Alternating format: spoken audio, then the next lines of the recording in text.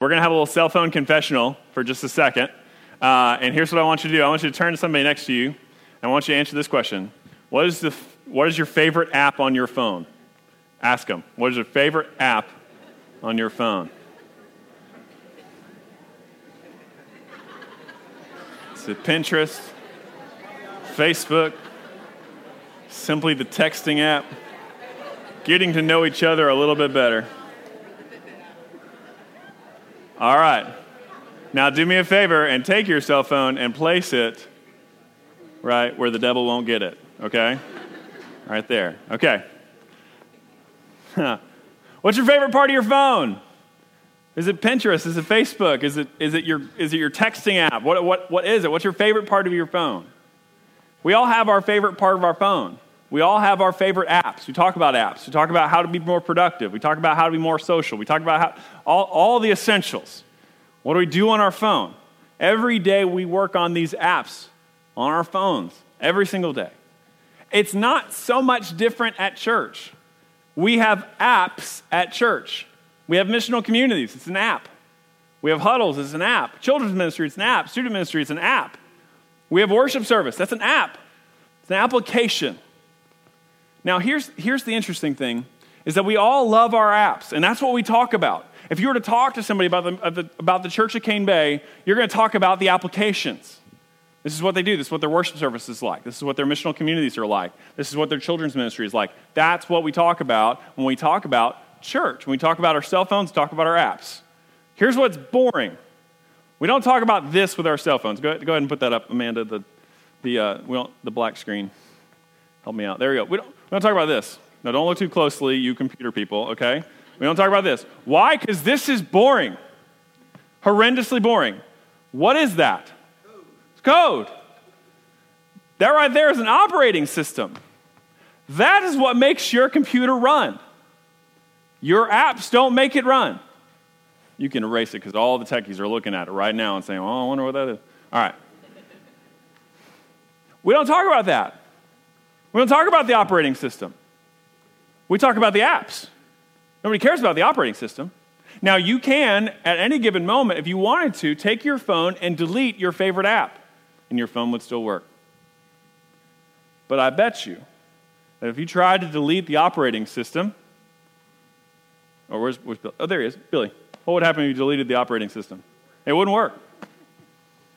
The one thing that we don't like to talk about, the stuff running in the background, the operational system, if you take that away, your phone don't work. Your computer doesn't work. And there is one specific part of your computer that is really the heartbeat of it all. You guys have heard these commercials about like Intel chips, or maybe you've heard the term CPU, Central Processing Unit. And when you buy a new computer, they're going to talk to you about the chip that's inside of your computer, the Central Processing Unit. And that's what they're going to sell you on. This is the main brain of your computer, where everything runs through this CPU. Without this CPU, your computer doesn't run. There might be some other components you can add, subtract, move around, whatever, but you have to have a CPU. You have to have a central processing unit to your computer for it to function, for it to work. Now the question is, for church and our life as a whole, what is the central processing unit? Thank you. So what is the CPU? What is it? What's that one thing that if you took it away, it wouldn't work anymore? What is that operating system critical element that is critical, that is majorly important? Here's the deal. The same critical CPU element in the church is the same in your own life. It's the same in your own life. Now, we're about to enter into this new series as we're kind of walking into this new building. We're going to walk into this new series called Operation, or it's called our operating system. And over the next couple weeks, we're going to be sharing with you the why behind the what. Last couple weeks, we've been talking about the what. Missional communities, huddles, children's ministry, student ministry. Those are all apps. And those are all good things. We all love our apps. But we need to talk to you about what makes Cane Bay who we are. The philosophy behind what we do. are the why, the who we are, the philosophy. There's 5 guiding values we're going to go over the next 6 weeks or so, and here they are. There's our 5 guiding values: simplicity, harvest, partner, innovation, and generosity. That's what makes the church at Cane Bay tick. It's the why. It's the operational system that everything is led by. And so we're going to take 1 week for each one of those and explain what we mean by why are we a simple church? Why do we focus on the great things and not the good things? Why do we focus on the harvest? Jesus talked about the harvest, meaning the people who are lost out there that desperately need him. Why do we focus on them? Why do we talk about partnering with others in the community? Why do we talk about partnering with parents? Why do we talk about innovation? Why do we do things that nobody else is doing? And then, are we a generous church? Do we exemplify extravagant generosity within our community, within our lives? And how do we project that forward? These are all we call them our guiding values. These are the things that are they're part of our operational system. Now, notice that I said guiding values. It's not the CPU. We're not there yet. And the reason why we want to go over this over the next 6 weeks because we are about to make a huge, major shift into our first permanent facility. And if you guys, I don't know if you guys, who's ever seen Hoosiers? You ever seen the movie Hoosiers? Ever seen that movie? Okay, 4 of you. Awesome. Okay. All right, Hoosiers is about a high school basketball team in Indiana. And they were from a very, very small town, Hickory, I think, right? And they were from a very small town. And the whole story is really, really inspiring. But essentially, what they weren't ever any good, and then they became good. It's a good sports story. And they were part of a school that had a very, very small gymnasium, and that's where they would play all their games. And so then they kind of rose their way through the ranks, and they went through the playoffs, and they got to the state championship. And the state championship was held in this massive arena. And so the coach brings them in to this huge new arena. And they've never seen anything like that before. So there's this scene where all the players are looking around at this massive arena, like thousands and thousands of seats. It's 10, 20 times the size of their normal gym, what they're normally used to playing in. And he gathers them at the court, and he goes, "Can I have a tape measure?" And he gets a tape measure. And he begins to take the measurements of the court. And he measures how high the hoop is. And he measures how far the free throw line is. And he asks them these questions. And he says, "Are these the same measurements as our court back home?" He says, "Yes." The basics of the game hadn't changed. They were still going to play by the same rules. They were going to have the same message. They were the same team. They were just going into a different, larger, nicer facility. Why I want to go through these guiding values and why I want to talk to you about why we exist as a church is because that's the scene. We're going to go into a nice, larger facility. But who we are is not going to change. We're not going to drift away from the reason why we planted this church to begin with. We're going to stay the same church at Cane Bay, moving forward on mission, in community together, with one central focus. And our facility might change, but we are going to stay the same. So what is that core? What is the core? What is the CPU? What is the one thing that makes it all tick? It's the one element, and we say it every single week. We exist for every man, woman, and child to have multiple opportunities to hear, see, and respond to the gospel. That's our CPU. The gospel of Jesus Christ is our central processing unit. It is our core value. And it says, actually in our founding documents, it says it in our founding documents, that if we choose as a church to remove the gospel as our one core value, that the church at Cane Bay ceases to exist. That we no longer exist as a church. That we might be a group of people, but we are no longer a church. Because the gospel, if you remove the heart, you're no longer alive. And so I want to talk today about the gospel. In my own personal life, I came to know the Lord when I was 11 years old with Mr. Walt in my Sunday school classroom. And he explained the gospel to me, and I understood it, and I came and accepted Jesus Christ as my Lord and Savior of my life. Later to be baptized, and then walking with the Lord. Now, he explained the gospel, and I understood, and I believed that Jesus saved me on that one day. But I have to tell you, in just a confession, that I didn't fully understand the gospel. And from there, I began walking, yes, with the Lord, but not really fully understanding exactly what he had done for me. And so I began to think that, yes, I'm saved, but now it's my turn to do all the right things for God. That in order for God to continue to like me, I have to keep on doing all these righteous and good acts. And when I mess up and when I sin, God doesn't like me anymore. And I have to get myself back into favor with God. And I began to live a very legalistic lifestyle, rule-following lifestyle. And I began to condemn other people that didn't live by the same lifestyle that I did. And so it was all about rules. Even though I had hidden sins that nobody knew about, and I struggled with them, I still kind of lived this kind of very legalistic lifestyle, because if I didn't do that, then God wouldn't love me anymore, and I would have to get back into his good graces. And it became this kind of weighted issue that if I do enough good stuff, then God would like me. If I don't do enough good stuff, God's going to be pretty upset with me. Yes, I had this gateway, I had this beginning, this understanding of the gospel at first, but then I got to work out my own faith from there. The gospel is just for the beginning of Christian faith. It doesn't sustain you. And I just became a very religious person. It wasn't until much later, grasping and grappling with this idea of the gospel that I want to go through today with you in detail, that I began to understand that none of that was true. See, there's two things that the gospel is not. The gospel is not religion. The gospel is not religion. It is not some idea that you have to, this weighted issue like I just talked about, where you're trying to get into God's affections. That if you do enough righteous, good deeds, then therefore God's going to like you. That is not how the gospel works. God loves you long before you ever loved him. And then he continues to love you even in your mess, even in your sin, even in your messed up life. He continues to love you and continues to draw you back and continues to want a relationship with you all the way through. The other thing is that the gospel is not just the beginning.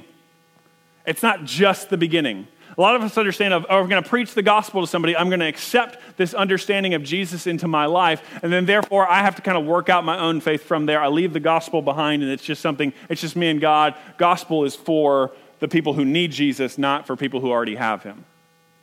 And that couldn't be a bigger lie.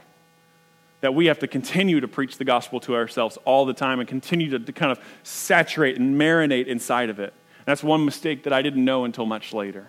So please understand that the gospel is not religion. It is a relationship with a person.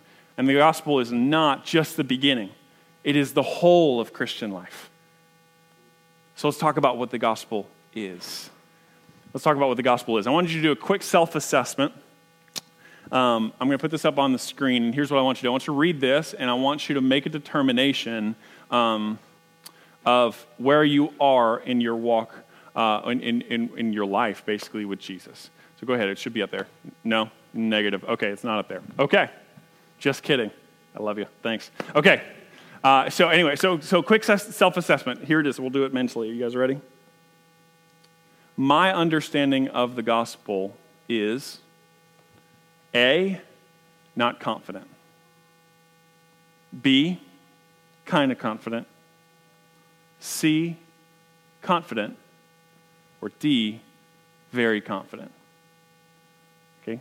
My understanding of the gospel is A, not confident at all. B, somewhat confident. C, confident.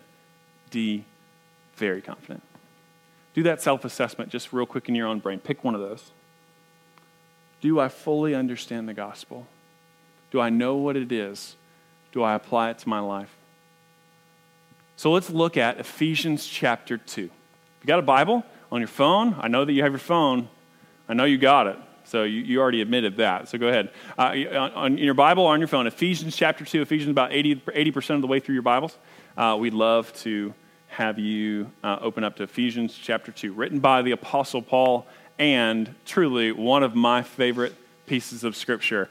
When I die, I want this piece of Scripture read at my funeral. It is incredibly important to me, and it's just really, really good stuff. So Ephesians chapter 2, and we're going to look at the first 10 verses. Here we go.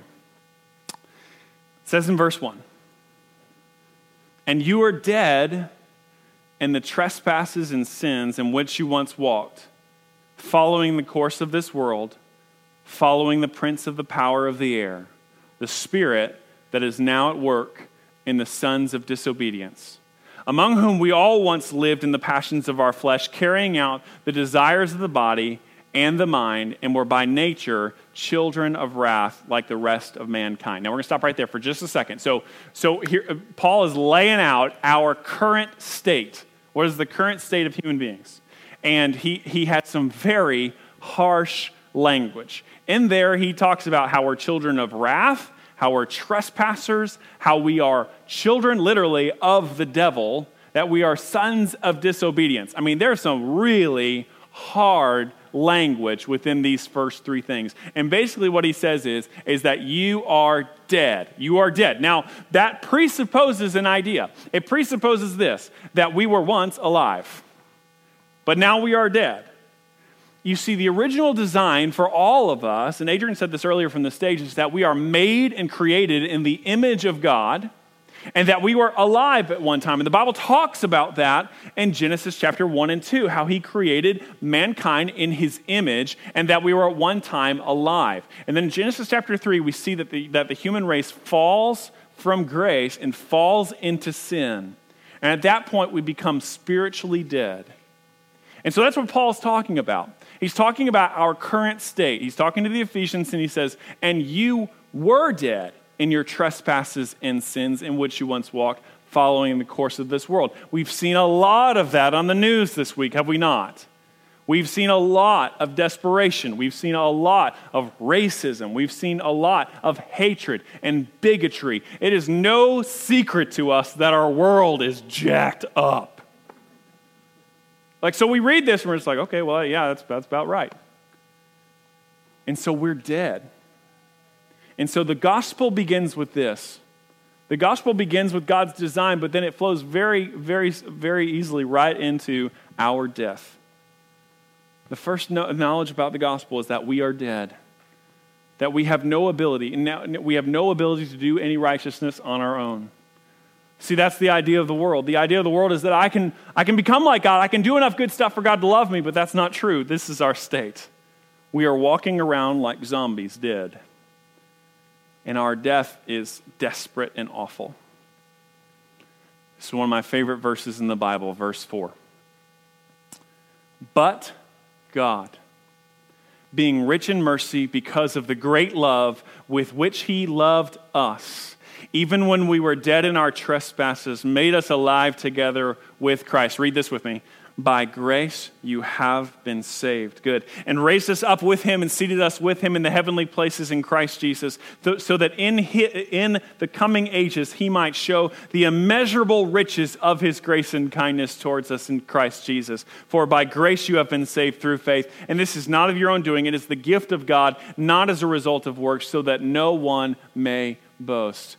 That right there is the beautiful picture of redemption through the gospel. That even in our desperate, deathly state, that God decided that he was going to love us anyway. That through his absolute merciful love for us, that he's going to draw us out. And how he does this is amazing. It's fantastic. It's every bit of his work. If you look in verse 5, it says this, even when we were dead, we're dead in our trespasses. There's no waking up from that. You're dead in your trespasses. I love this. Made us alive together with Christ. In English, that's several words. In the original Greek, that is one big word, and it means woven together. Paul is saying that basically what God does in his mercy is that he weaves us together with Christ, like a sweater, like somebody knitting together something. That he weaves our soul with the soul of Christ. Now, what did Christ do? Christ went on the cross, so therefore, if we weave our souls with Christ, we are on the cross with him. He dies for our sins. Our sins are killed and dead. And then what happens?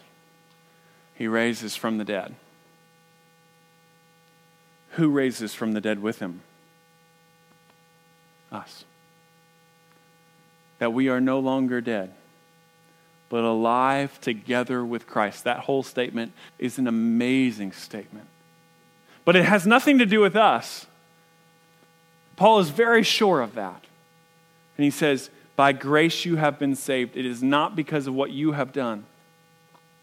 It is only because of the immeasurable riches of grace towards us in Christ Jesus. This is not something of our own doing. We have to understand this point, that this is not something that we do. That's the whole crux of the gospel, that it's not something that we do, but it's everything that God does. 100% everything that God does. And so it's our deadness, and then secondly, it's God's work. It's our deadness, and then secondly, the gospel is God's work.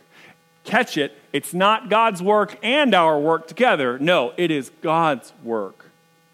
And how he does that is he sends his son, Jesus Christ, perfect in every single way, sends him as a missionary to this world. He displays and puts the kingdom of God, he puts the kingdom of God on display in this world by healing people, by raising people from the dead, sharing what it would be like if Jesus completely did run the world. And then he is placed on a sinner's cross, and he dies for us in our place, where we should have been. It's the substitution, that we should have been on the cross, that we should have died for our own sin, that we deserve hell. We deserve eternal damnation in hell, but God decides that he's going to love us anyway, and he's going to pull us out of that. So it is our deadness, God's work. And the last part of the gospel is verse 10.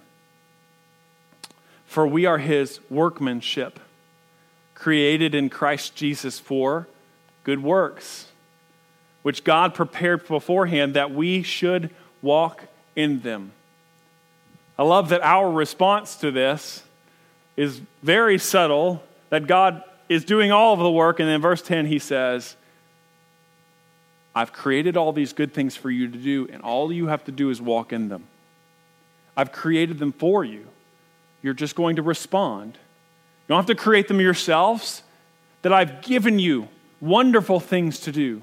To be a part of a church, to raise a family, to love children, to love widows, to love all people, everywhere, all over the place, all races, and every tongue, every nation, every ethnicity, everybody, that he's allowed us to walk in these good works.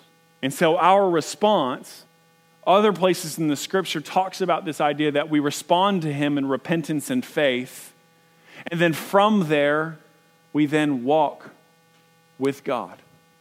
A continued gospel walk, and we marinate or saturate ourselves in that gospel walk. So the gospel, very simply, if you're just looking for how can I understand this? How can I move a little bit further? Maybe I was on that self-assessment. Maybe I wasn't very confident about the gospel, and now I'm moving a little bit further. I'm kind of moving. Maybe I was A, now I'm B, or maybe I was B, now I'm C. My hope is that you would kind of understand it a little deeper. That it's our deadness that's our future. Our future is supposed to be death and hell. But God worked, and we respond. That's the gospel. So if you're trying to explain it to somebody, our death, God's work, and our response. So I want us to be a people that allow that to manifest itself. So when we look at this world, this week was terrible for our country. When we look at this world, we can understand that it's not just people are just all riled up, or or the president's causing problems, or what. It's not just that. It's that we were dead in our sins. That everybody that you see on that television, including yourself watching it, is dead in their sins. And the reason why people act this way is because they're sons of disobedience, children of wrath. And they're just acting out what they already are.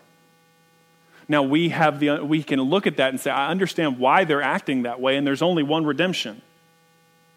It's the gospel of Christ.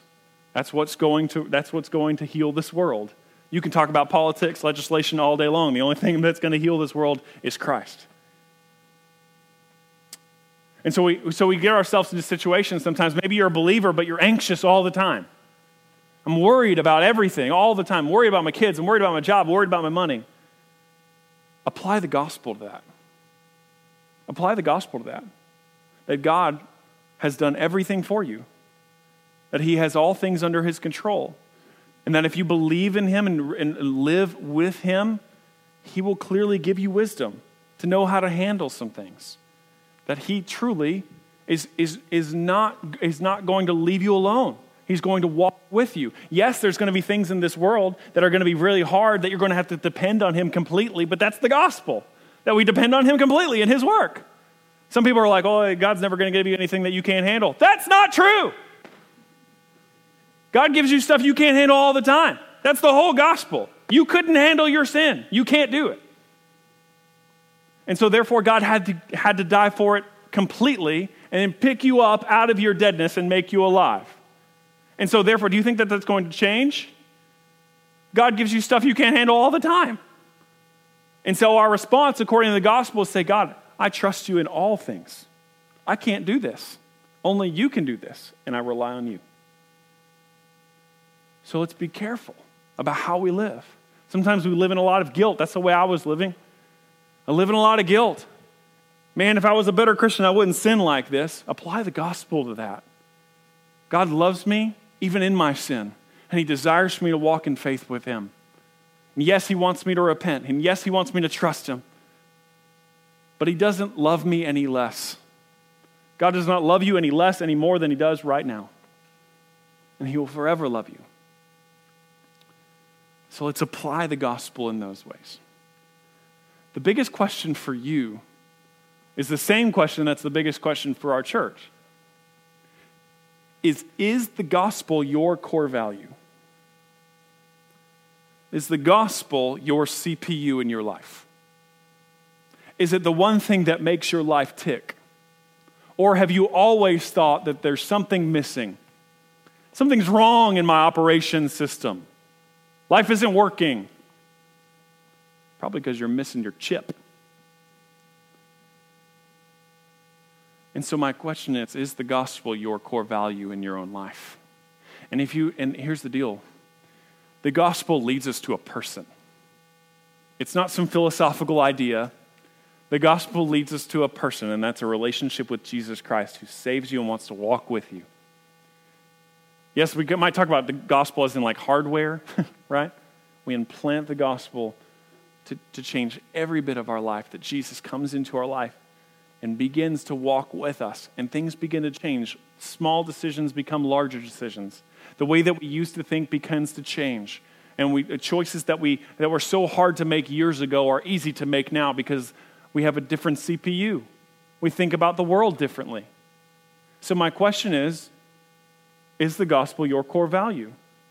And if it's not, you're either one of two things. You've never accepted Christ to be your Savior and your Lord, and I desperately want that for you. And you need to make that decision today and grapple with that today. Or you have come to a saving knowledge of Christ, but for whatever reason, you've decided not to trust him with it. And you're not using your CPU of your computer. So my question is, do you need to pray and ask God, say, God, I need to move closer. I need you to come closer and us to have this relationship together. And so there's nothing else like the gospel in all of the world. You can look around, but there's nothing else like it. And so we believe this as a church. And so we want to always make our decisions based upon how the gospel interacts with our lives. And so as a church, we kind of have a couple goals. That we, as a church, we have a giant target that we're trying to hit. This looks like a target, right? We're trying to hit this target as a church. We've got goals and we're trying to hit that target. And what is at the center of the target? The center of the target is the gospel. We're shooting at this thing. We want to hit the bullseye every time. That's what we're shooting for as a church. And here's the deal. No matter where people end up on our spectrum, whether they're in a missional community or a huddle, or maybe they come to one of our events, or wherever they hit us on the spectrum of the target, we want to drive them to this gospel. Constantly drive them to this gospel. How can we drive people closer to a gospel saturation of their life? This worship service, the purpose of it is to drive you towards a better understanding of Jesus' good news in your life, so that we might be gospel-saturated people right in the middle of that bullseye. So we have that goal. Our second goal is this. once we have gospel-saturated people that love Jesus, that have Jesus as their CPU in their life, and they're making decisions based upon a gospel-saturated life, we want to take those people and send them out to a lost world. So it's a both and. We want to hit that bullseye and stay right there and send people out so that they might impact people who are not here yet. So we're going to actually use this target throughout this entire series to explain a lot more about our church. It gets a little bit more complicated than that, but it's a whole lot of fun. So my hope is that you'll see that the goal of our church is to maintain gospel centrality, that we want to have this thing at the center of our target, but more so, we want you to have the gospel as your core value. This idea that God has worked and that we must respond. And so my question to you, if you're at that kind of where I gave you a self-assessment, you're at A and you had no understanding of the gospel, my question to you is, have you ever grappled with a relationship with Jesus? And do you want to be forgiven of your sin? Do you want to walk with him so that he can take away guilt and anxiety, that he might be able to give you freedom? Freedom from your sin, freedom from that guilt, freedom from anxiety about the future. Have you ever made that decision? And so if you want to make that decision, I want to talk to you about that. And I'll be right over there at just a minute as the band's going to come up and play. And I want to talk to you about a relationship with Jesus where we can pray together, I can answer questions, and we can just talk through what it would mean to have a relationship with Jesus. I hope that you don't wait. As soon as we stand up, I hope that you'll come to me and you want to talk about it. And I would love to do that with you. And church, let's maintain the gospel as our core value. Let's pray. God, thank you. Thank you for the good news. The good news that Jesus has come, that he has given up his life for ours, that he substituted himself for us. And that once we have that relationship with you, once we have the gospel as central in our life, that we could never lose it. That no matter what we will do or have done, that we're not going to lose that grace in our life.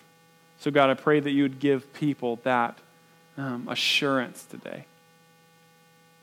Thank you for the gift of salvation. Thank you for the gift of the gospel. And may we be just continue to be a gospel-centralized church, bringing people closer and closer towards Jesus, and then allowing them to saturate their lives, make all of their decisions, all of their choices, that they would look at the world with a gospel-centered worldview.